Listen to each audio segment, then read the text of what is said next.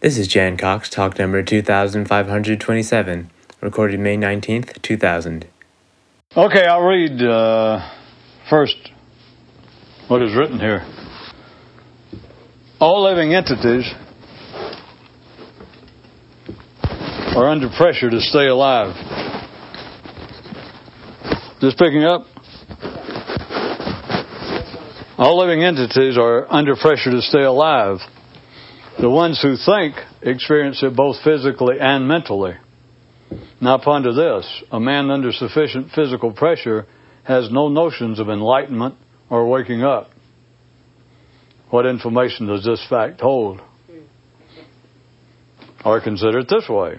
Why are the recognized schools devoted to this goal places of limited physical activity with much immobile mental reflection, but are never structured around, let us say, mountain climbing or other such endeavors that require prolonged mental concentration on the physical demands at hand? Humans do indeed experience two forms of pressure, physical and mental. Both are needed for ordinary men to function in an ordinary way, but for the few, one of the two is anathema, although they do not regularly recognize it for what it is, but rather refer to it as being asleep.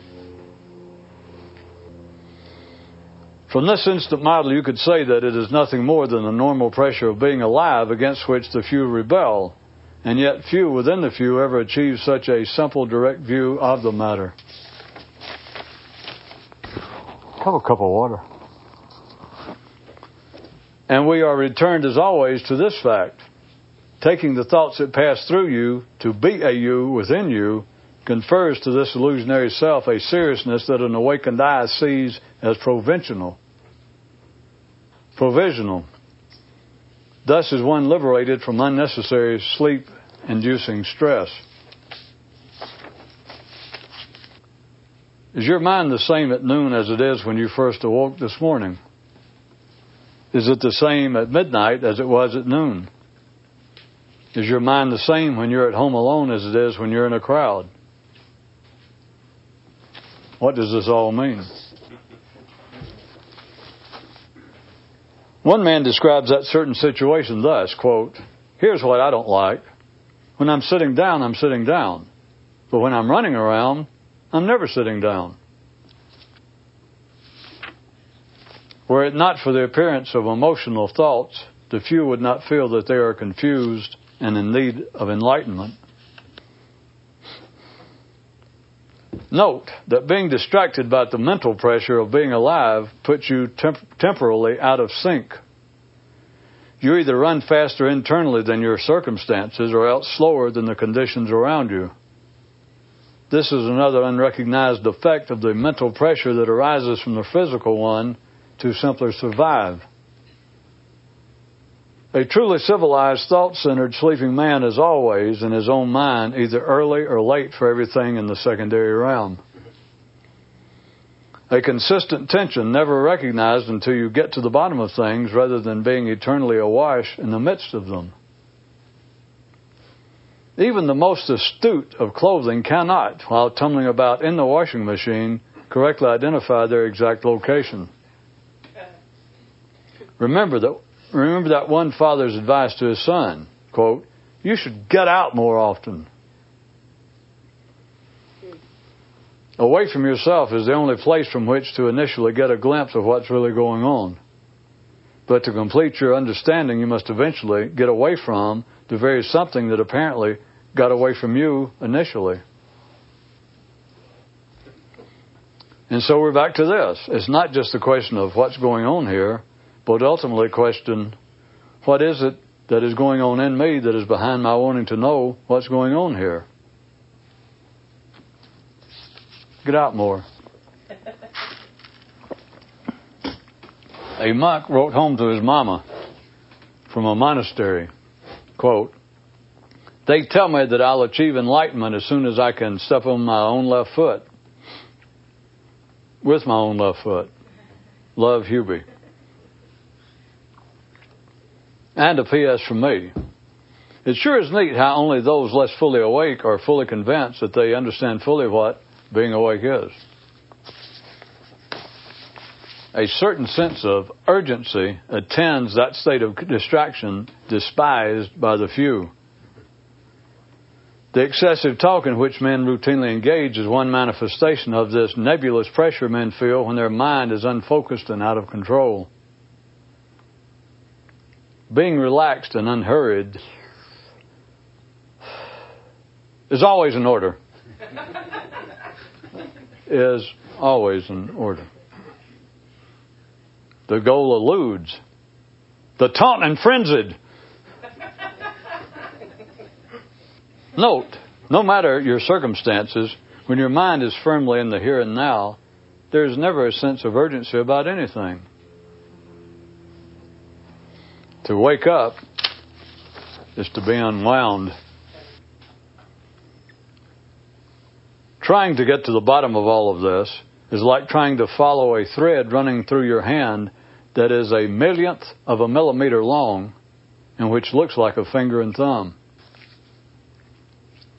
It's like a thread running through your hand that you're trying to follow, and the thread is a millionth of a millimeter long, and it looks like a finger and thumb. All right. Question. I hate to get tense about it. Question. If you are physically in one place and your mind in another, where are you? If you can't answer this, you don't get it. If you can answer this, you don't get it. If you answer this, you're still not seeing what's right before you.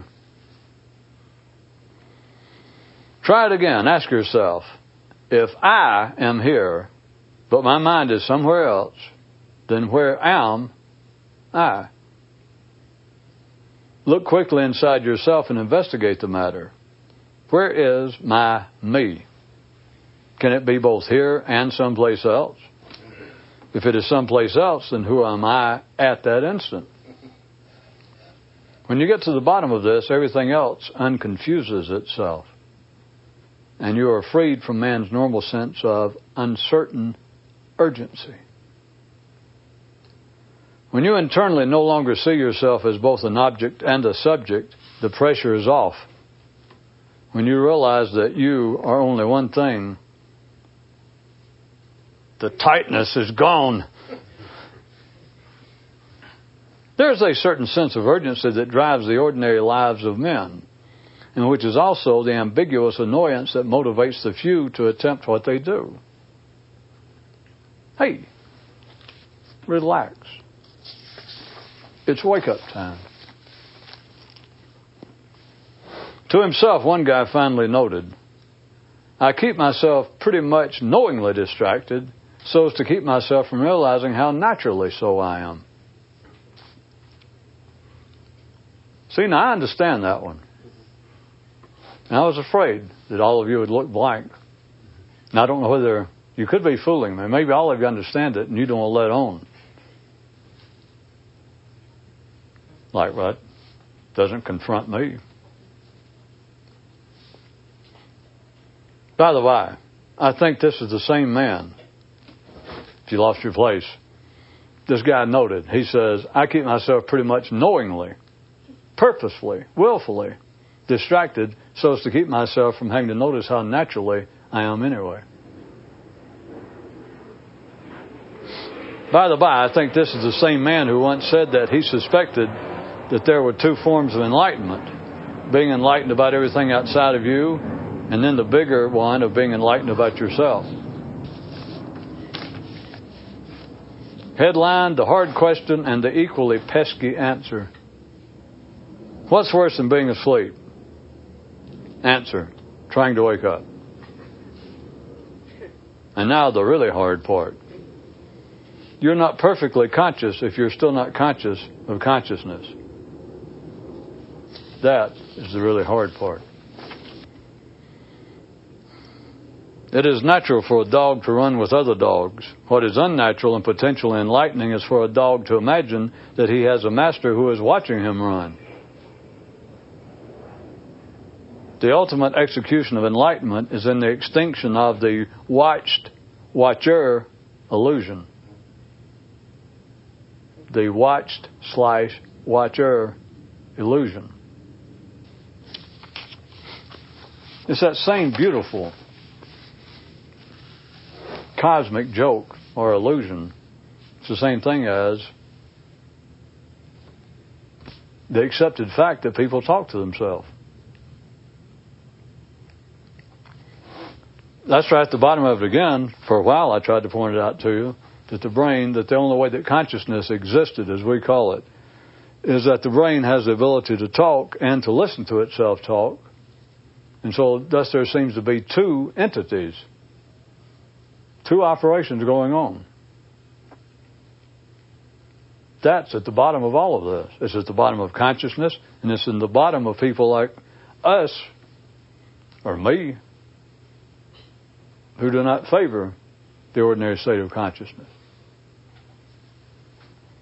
I don't know where the hell we get off with this.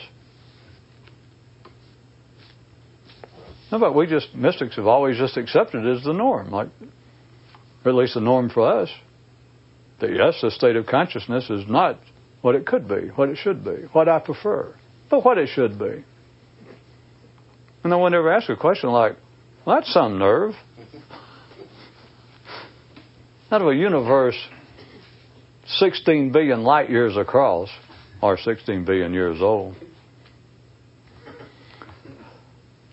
out of all of that, here I stand on this little planet, or on this planet, surveying the consciousness of all of my fellow, the species of which I'm a part, me and all other mystics, and finding what seems to be another way for the insides of my head to operate in a certain aspect. And then as a corollary, as a natural corollary, then find the way that things naturally are to be quite unacceptable. And never question the matter. Of course, I don't know where a question of the matter will get you. You just run in tighter and tighter circles. You're just a dog chasing his tail, and you think, well, at least now I'm narrowing it down. It's like you may be able to bend a little more sideways than you used to. But you're just tightening the circle. Don't ask me what that means. Headline, potentially perky fact. If you chase a dog long enough and with sufficient unthinking dedication, you'll eventually forget what you're doing. The condemned prisoner asked the warden, if I don't think about the execution, will I still be dead? And on one planet, there are only two kinds of creatures, the living and the living. They're not conscious there yet. Headline, a mystic's alpha to omega medical news. You're as awake as you feel. And now mystic's omega to alpha medical news. How you feel determines how enlightened you are. To some, this fact also goes under the heading of, I don't like it even a little bit. And one man mused, I've had almost as much fun trying to wake up as I've had at the times when I actually was. And here's an example of a news item about which no even partially enlightened person should have any comment. In other words, this is a prime time for you to look blank to yourself. More info concerning the need to get to the bottom of it. Everyone wants something to hold on to, but with the few, holding blindly on to the desire to awaken eventually becomes self-inhibiting. Junior quiz time. Why be distracted, disturbed, and confused when you don't have to be? Answer, because it's natural. It's actually a quite advanced question, but I thought I'd refer to it as elementary just to make you feel good. An inter-office big game hunting tip. The rhino of urgency cannot withstand the dart of laughter. I got to read fast. I'm getting behind here. And now a bonus question for extra points. What's wrong in the following statement? A man says, quote, "If I had not been so mentally out of control for so much of my life, I would not now know all that I do about being asleep."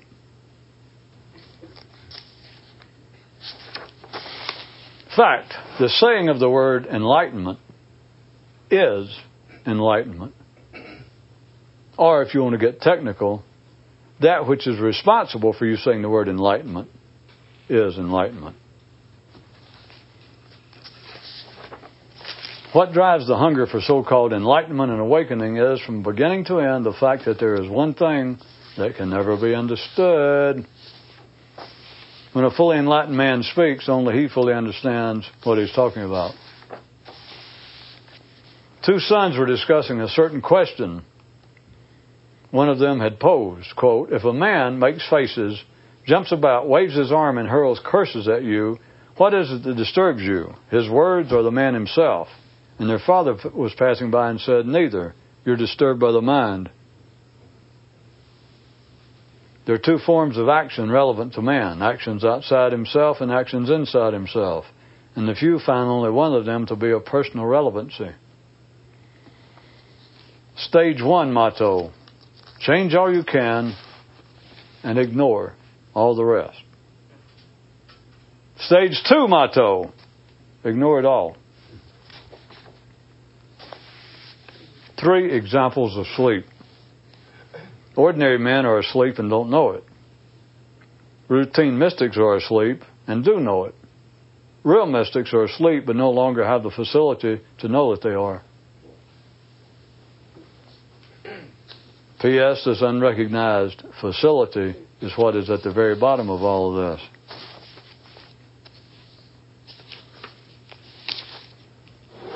Why spontaneity is extolled for the few, and why being so is so difficult.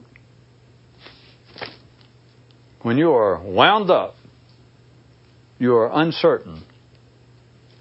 And uncertainty is the antonym for spontaneity. Even though you may not think of yourself as living with a certain sense of urgency, you normally do. And it has the result of making you feel mentally uncertain and confused, which for the few are synonyms for being asleep. So let's all sing, "Unwind yourself, it's later than you think."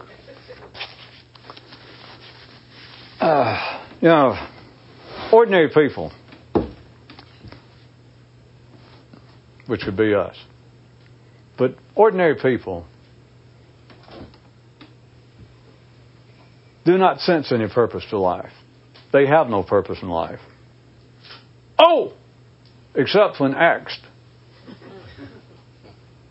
And then, to be ordinary, one of the definitions, one of the manifestations of being ordinary and sane is that you will, with scant, a momentary hesitation, give the purpose of life.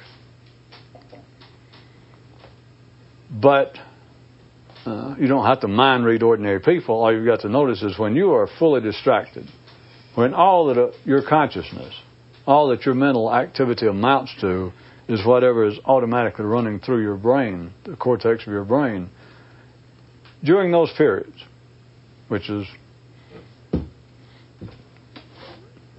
most of everyone's life, during that period, there's no question at all. There's no question in the widest sense of the word. There's no question, no concern about a, quote, purpose to life. Because that's part of what being distracted is. Whatever you're thinking about, that I have got to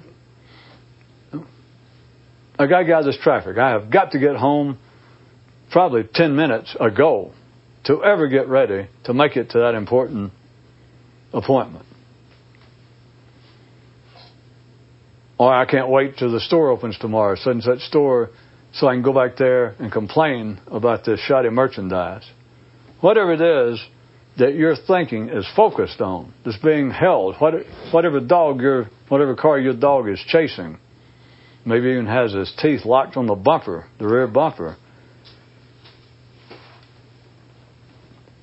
that eradicates even any possibility of anyone considering any sort of question like, what's the purpose of life? Your purpose of life is to take back this goddamn shoddy merchandise and tell them off. Or your purpose in life, in the first instance, is some way, maybe I'll just get in the passing lane. I'll drive off the shoulder. But by God, I wish I was in a damn semi. I'd just run over all these damn cars and get home. It's just whatever your attention is being held by. But ordinary people do not look into the matter of a purpose in life.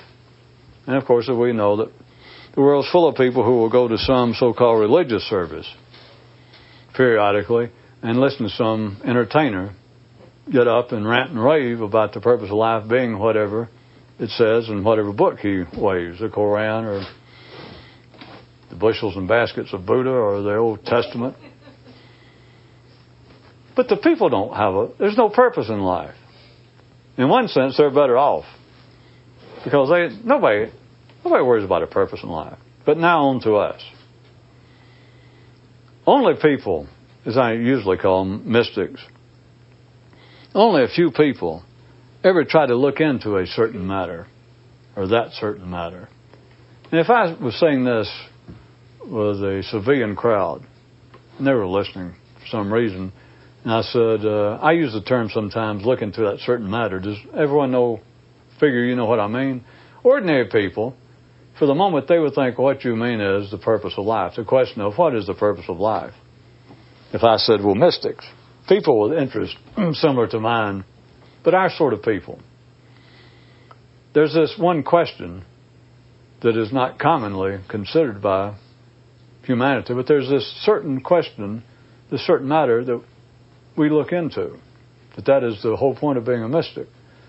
And if I said that, ordinary people, if they heard it and paid it any attention, they would surmise that this matter that we look into is the question of what is the purpose of life.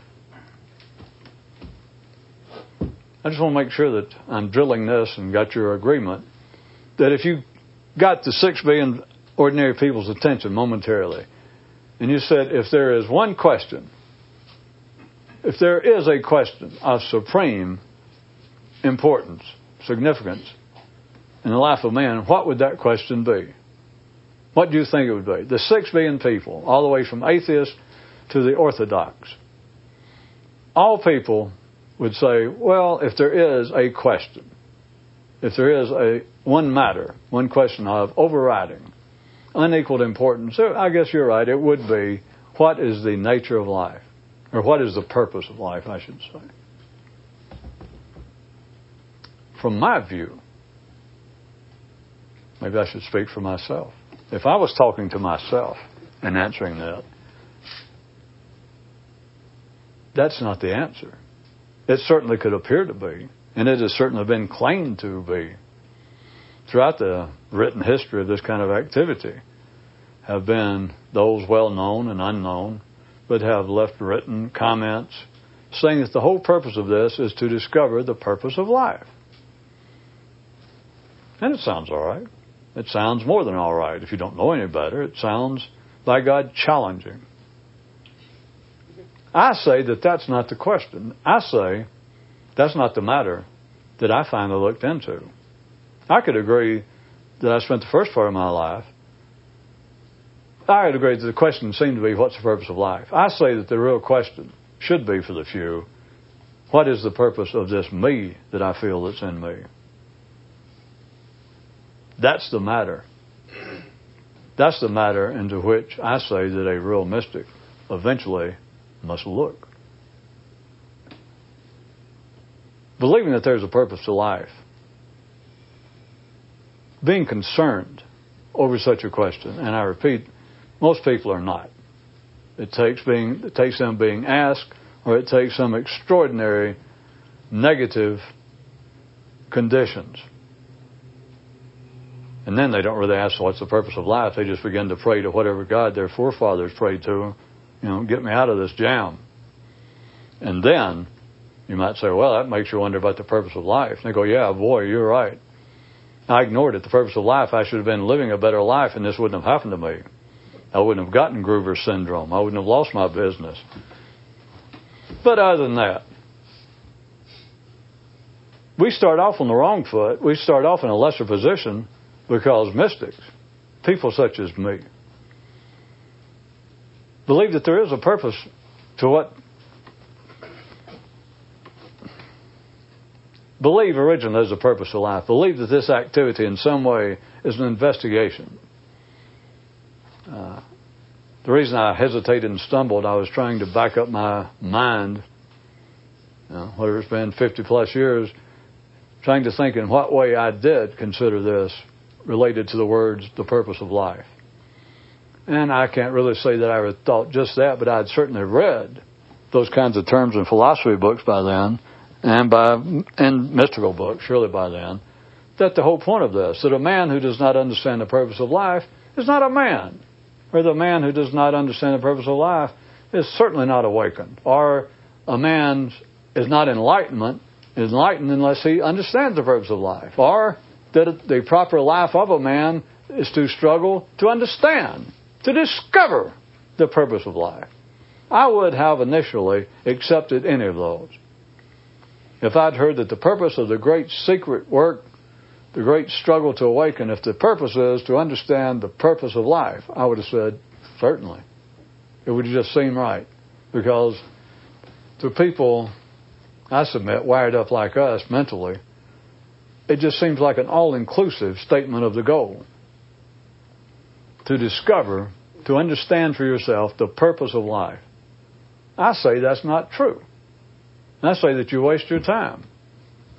I say that if you get partially awake, if you get up to the point that you're going to take what I say is the real investigation, then by then you must have, at least non-verbally, some sort of suspicion verging on comprehension that there is no purpose to life. If there is a purpose to life, I can tell you this, you'll never know what it is. It cannot be understood by the mind. One way to look at, getting way off the track, is the mind is too much the new kid on the block. The mind is too far removed, not only from the Big Bang, but the mind is too far removed from your stomach, and your lungs, and your reptilian brain. Even your penile. At any rate, no one ever considers that the matter that they should be investigating is what is the purpose of this me? What is the purpose of this me that I think drove me over here? That I believe will be driving me home? That I believe is sitting here talking? What is the purpose of that? If any of you suspect, I have, for the last 3 or 4 nights, I have been talking about one thing over and over and over and over and over and over. And trying to find other ways of putting it. That's why I opened up the news tonight. Maybe all of this, those first couple of lines may now offer more promise. It started out, the first thing I wrote and read to you was all living entities are under pressure to stay alive. We all know that. You don't even have to think about it. Because all creatures, those without a cortex, those with simply a nervous system with nothing even resembling the mammalian brain. There is pressure for all living creatures. There's pressure for trees, plants, to stay alive. Things are just simply arranged that they will. Plants will struggle. As we all know, they'll move around trees. They'll move around whatever's in front of them to try and take in more sunlight. There's pressure to stay alive. All living entities are under pressure to stay alive. The ones who think, that is us, experience the pressure both physically and mentally. It would be easy then for me to have put, it would have been misguided, but it would have been easy and maybe expected for me to say And for those wanting to awaken, one of these two pressures is unnecessary. And we're into the great realm to where that's true and it's not true. But I refrain from saying it immediately. Because to get by in the secondary world, there is a pressure that you feel mentally. And it's not caused by any sort of so-called psychological factors.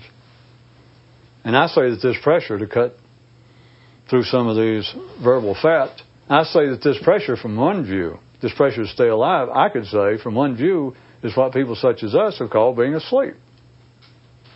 Not the physical pressure to stay alive, but two, for the purposes of this conversation, to divide it into mental pressure and physical pressure, which is a fallacious division.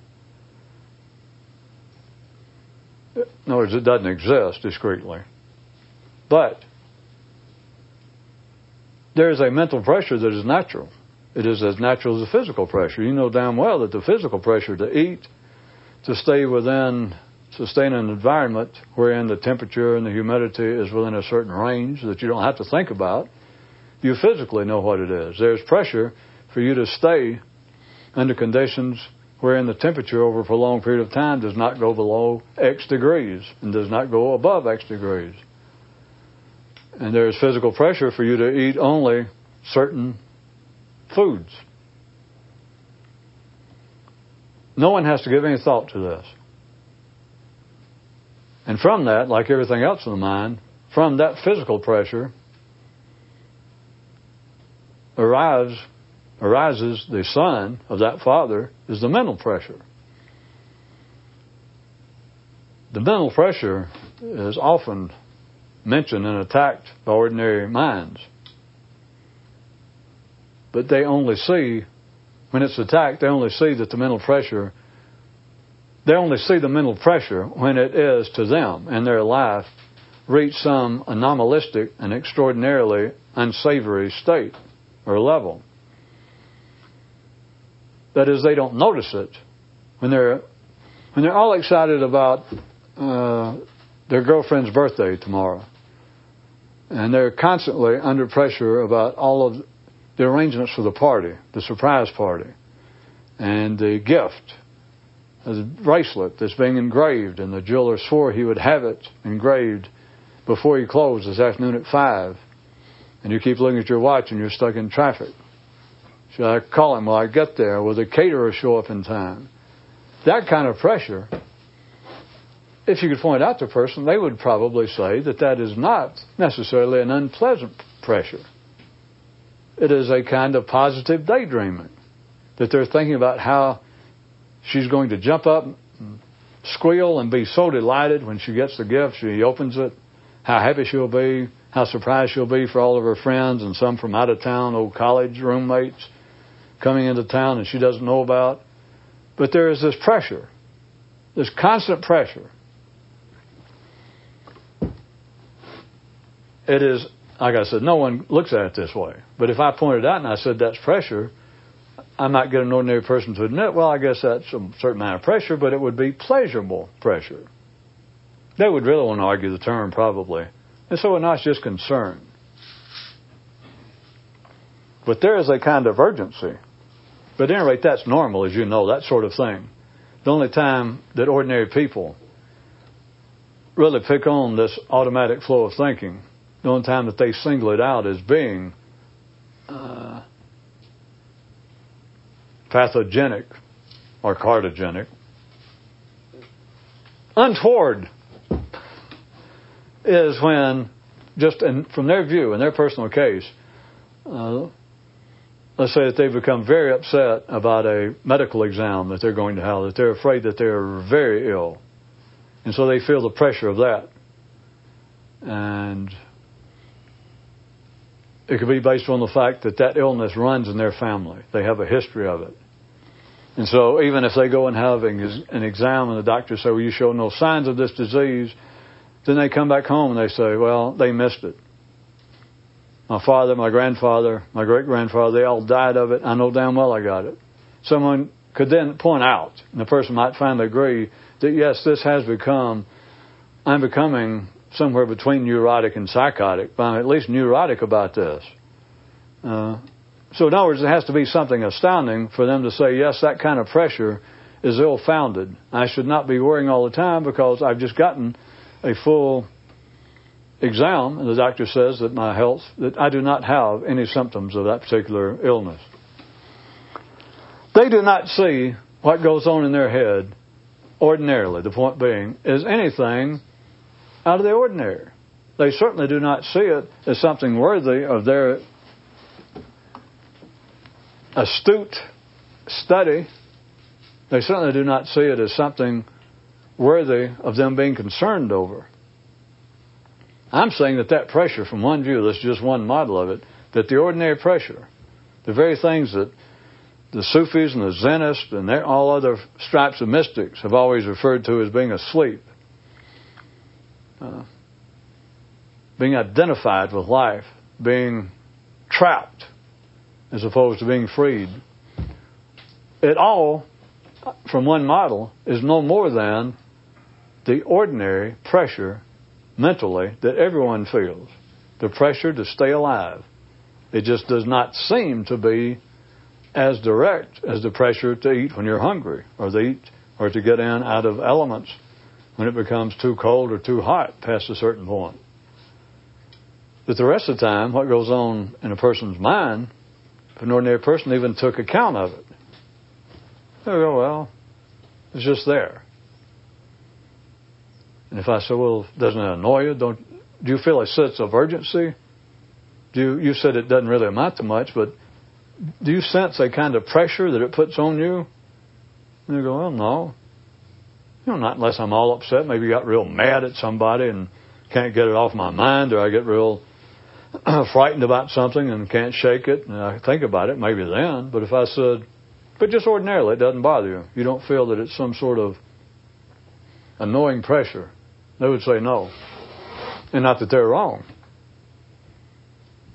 But I say from one model, from one view, I say that this whole thing about being asleep, the whole thing that annoys real mystics, from one view, we overdo it. We glamorize and say, well, I don't like that state of, quote, sleeping consciousness. Or I don't like being in the state of distracted or out of control consciousness.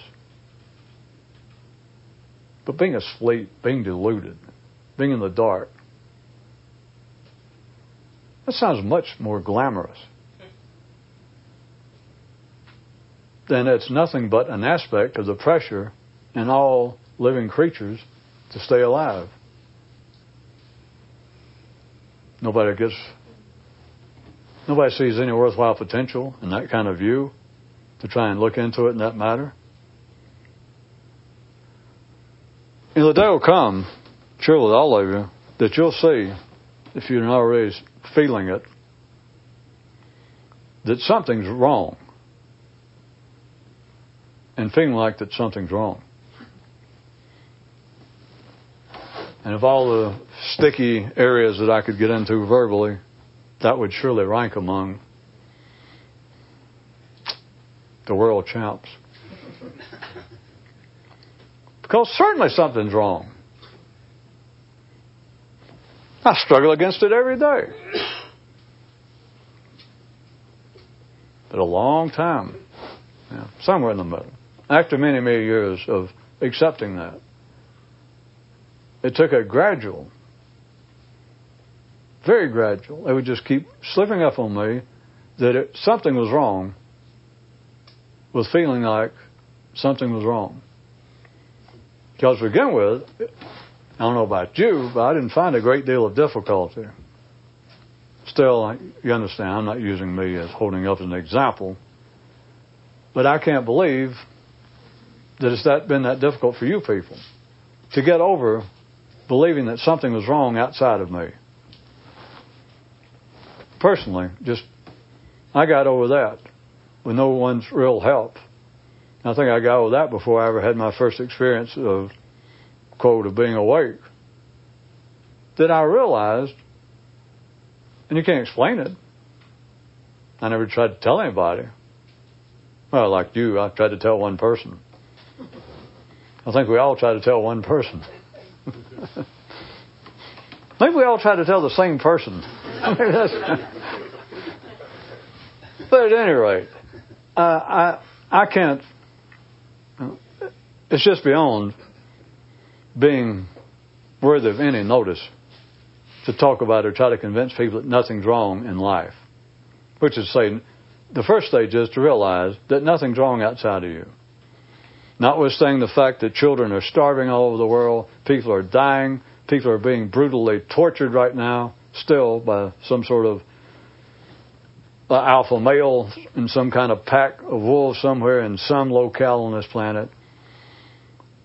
Storms are raging, dams are breaking, lightning's hitting, all kinds of things. Of course, it all amounts to one thing. People are dying. It's just that your number hasn't come up yet. You're holding a number with people in front of you are dying. So we all know that all these things are going on. But I can't believe that any of you still have a problem with that. You can't discuss it. There's nothing to say. But there is nothing unjust. There is nothing out of the ordinary. To me, it's just simply this way. There's nothing wrong outside of me. I know that that's the way I originally looked at it. Outside of me, it's no concern. It wasn't justification. I just realized there's nothing wrong. I can't do anything about it. It has a life of its own. Even before I came up with my own term that life's alive. I just realized in early age that what's going on is what's going on, and it doesn't matter what people say. People whine, they complain, they bitch, and of course I'm inclined to. If I don't do it out loud, it's going in my head. But I simply realized there is nothing wrong, and that was the end of it. And that has not changed. It's just simply a fact. It's just ridiculous to look out the universe. Because people don't want to look out the universe. They want to look right down a piece of paper that says, General so-and-so accused of killing 20 more people this afternoon. You want to look there. Or you want to look down at your car with a dent in the door out in the parking lot that wasn't there when you went in. You want to look at it and go, my God, the injustice of life. What's the world coming to? People don't give a damn. They just bang your car. Holy shit. And all that. Outside of me, outside of you, I can't believe that any of you really believe that anything's wrong. It's not. And that's just it. So, I was never concerned. I never had to go through that. So I felt like, because now I realize that very few people, even before I knew much of anything, just when I was discovering so-called mysticism, I realized that the ranks of mysticism, that it was still almost entirely people by those that claim that the whole struggle to awaken was to be able to help your fellow man, to aid the gods, aid higher the forces of higher consciousness. Someone would put that there are higher vibrations out trying to do good and straighten out the sorry mess here on this planet. And that was the purpose of the individuals, of us mystics, trying to awaken, to add our little bit to the great positive creative force that would straighten out this mess. And all I could think was, well, holy shit, maybe I am on my own. That's what they believe, because I knew that wasn't true. There's no mess. What I started to point out, notice, nobody looks at the universe, stares out and goes, God, the injustice of it all. You have to look. You can't look universally, you got to look locally. And you got to look what is locally to you. You got to look to an area that interests you. And you didn't, as you know, your interest is natural. You didn't cultivate it. So you have to look real close at home. That is what I meant by the door of my car is dinged. God damn it! And then shake your fist. But you can't get up on a hilltop and look out into the sky and go, my God, what a hell of a mess. Who's going to straighten this thing out? So, I had it narrowed down, which all of you, I assume it's down to that point. So early on, as far as I'm concerned, there's nothing wrong with life. It just was not my problem. I didn't waste, it never hung me up.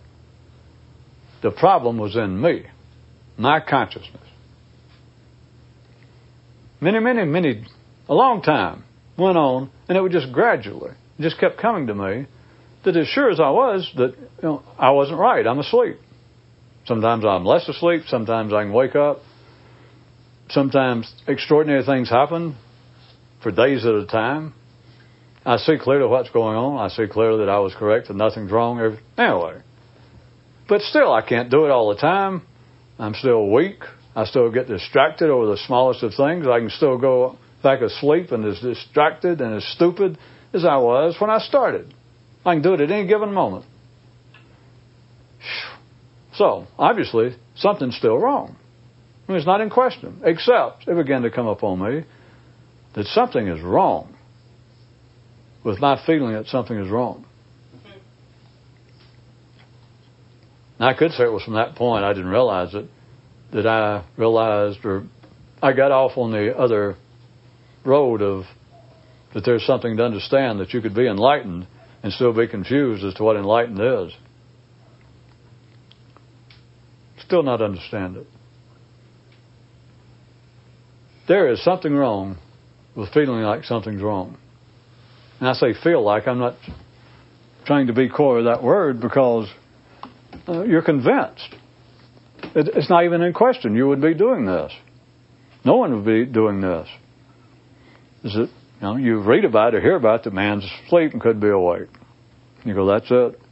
So, you know that something's wrong. I'm asleep. I'm part of what they say is that humans are asleep, they're living in a dream, and a few people have some suspicion of it. And some people in the past have found how to awaken from this dream, and they've left traces or they've left instructions, and if you will follow them diligently, you will awaken. That is, that you will straighten out what's wrong in your case. It's not in question. I mean, when you read it, you either accept the fact that that's it. That's what's been bothering me. In other words, that's what's wrong with me. So you don't question it. You can't. If you didn't think something was wrong, you wouldn't try to straighten it out. But I'm telling you now, there is something wrong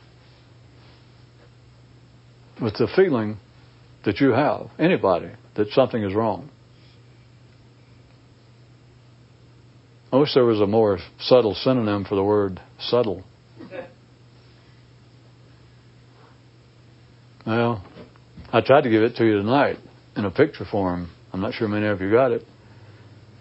That sort of thing is what I meant by trying to get to the bottom of all of this. It's like, what I understand, you're trying to follow a thread. It's a figure of speech. Follow a thread. But then I put it into reality that if you were following a thread, because I think it originally came from a fairy tale or a fable of somebody that left a thread when they were off traveling on some great adventure, and they laid out a thread. They weren't supposed to leave any tracks. And they laid out a real thin thread that only they knew about, so that once they got through their adventure, then they could get back through the woods and the forest and everywhere by following this thread. So that was following the thread, if I remember. And so it became a figure of speech, that you can mentally try to follow the thread of what someone's saying. But I took the figure of speech and put it back, in a sense, both ways physically, that I said that trying to do this, trying to get to the bottom of it, or me saying that something's wrong with you feeling or believing that something's wrong with you. They're trying to get to the bottom of that. When everybody feels there's something wrong, you can't deny it. And in a sense, there is something wrong. I don't like it when I go to sleep. I don't like it when I get distracted by something that I'm worried about, I'm late, and I turn around and walk into a door while trying to get to the car to get somewhere on time. Screw the stock market crashing or a hurricane on the way. To me, there's nothing more formidable than that. There's nothing more despicable. But I'm telling you, something is wrong with believing that something is wrong. And getting to the bottom of it, I was trying to picture for you when I said it's like trying to follow a thread that's running through your hand, literally. So imagine there's a thread in your hand. If you got to imagine you're on your feet and you're doing that, acting out that scenario from which I believe this came, that you're actually trying to follow a thread that you found. Maybe that you didn't leave it. There's a thread laying in the yard, and you suspect it leads to a great treasure. It leads to something. Or maybe it even has a sign, follow this thread, and you'll get to the bottom of things. All right, so you got the thread in your hand. And what are you going to do with the thread? You're going to put it between your thumb and your first finger. Am I not correct? And maybe you pull it with the other hand, but imagine this is one hand. That's where you would hold a thread. A thread, not a rope, a thread. And I said that trying to do this, trying to get to the bottom of me saying, for one example, that there's something wrong with you feeling like there's something wrong. You, me, and everybody, past a certain point. That it's like trying to follow a thread that's running, that's in your hand, but the thread, maybe if length won't do it, the thread is 1/1,000,000 of a millimeter in diameter.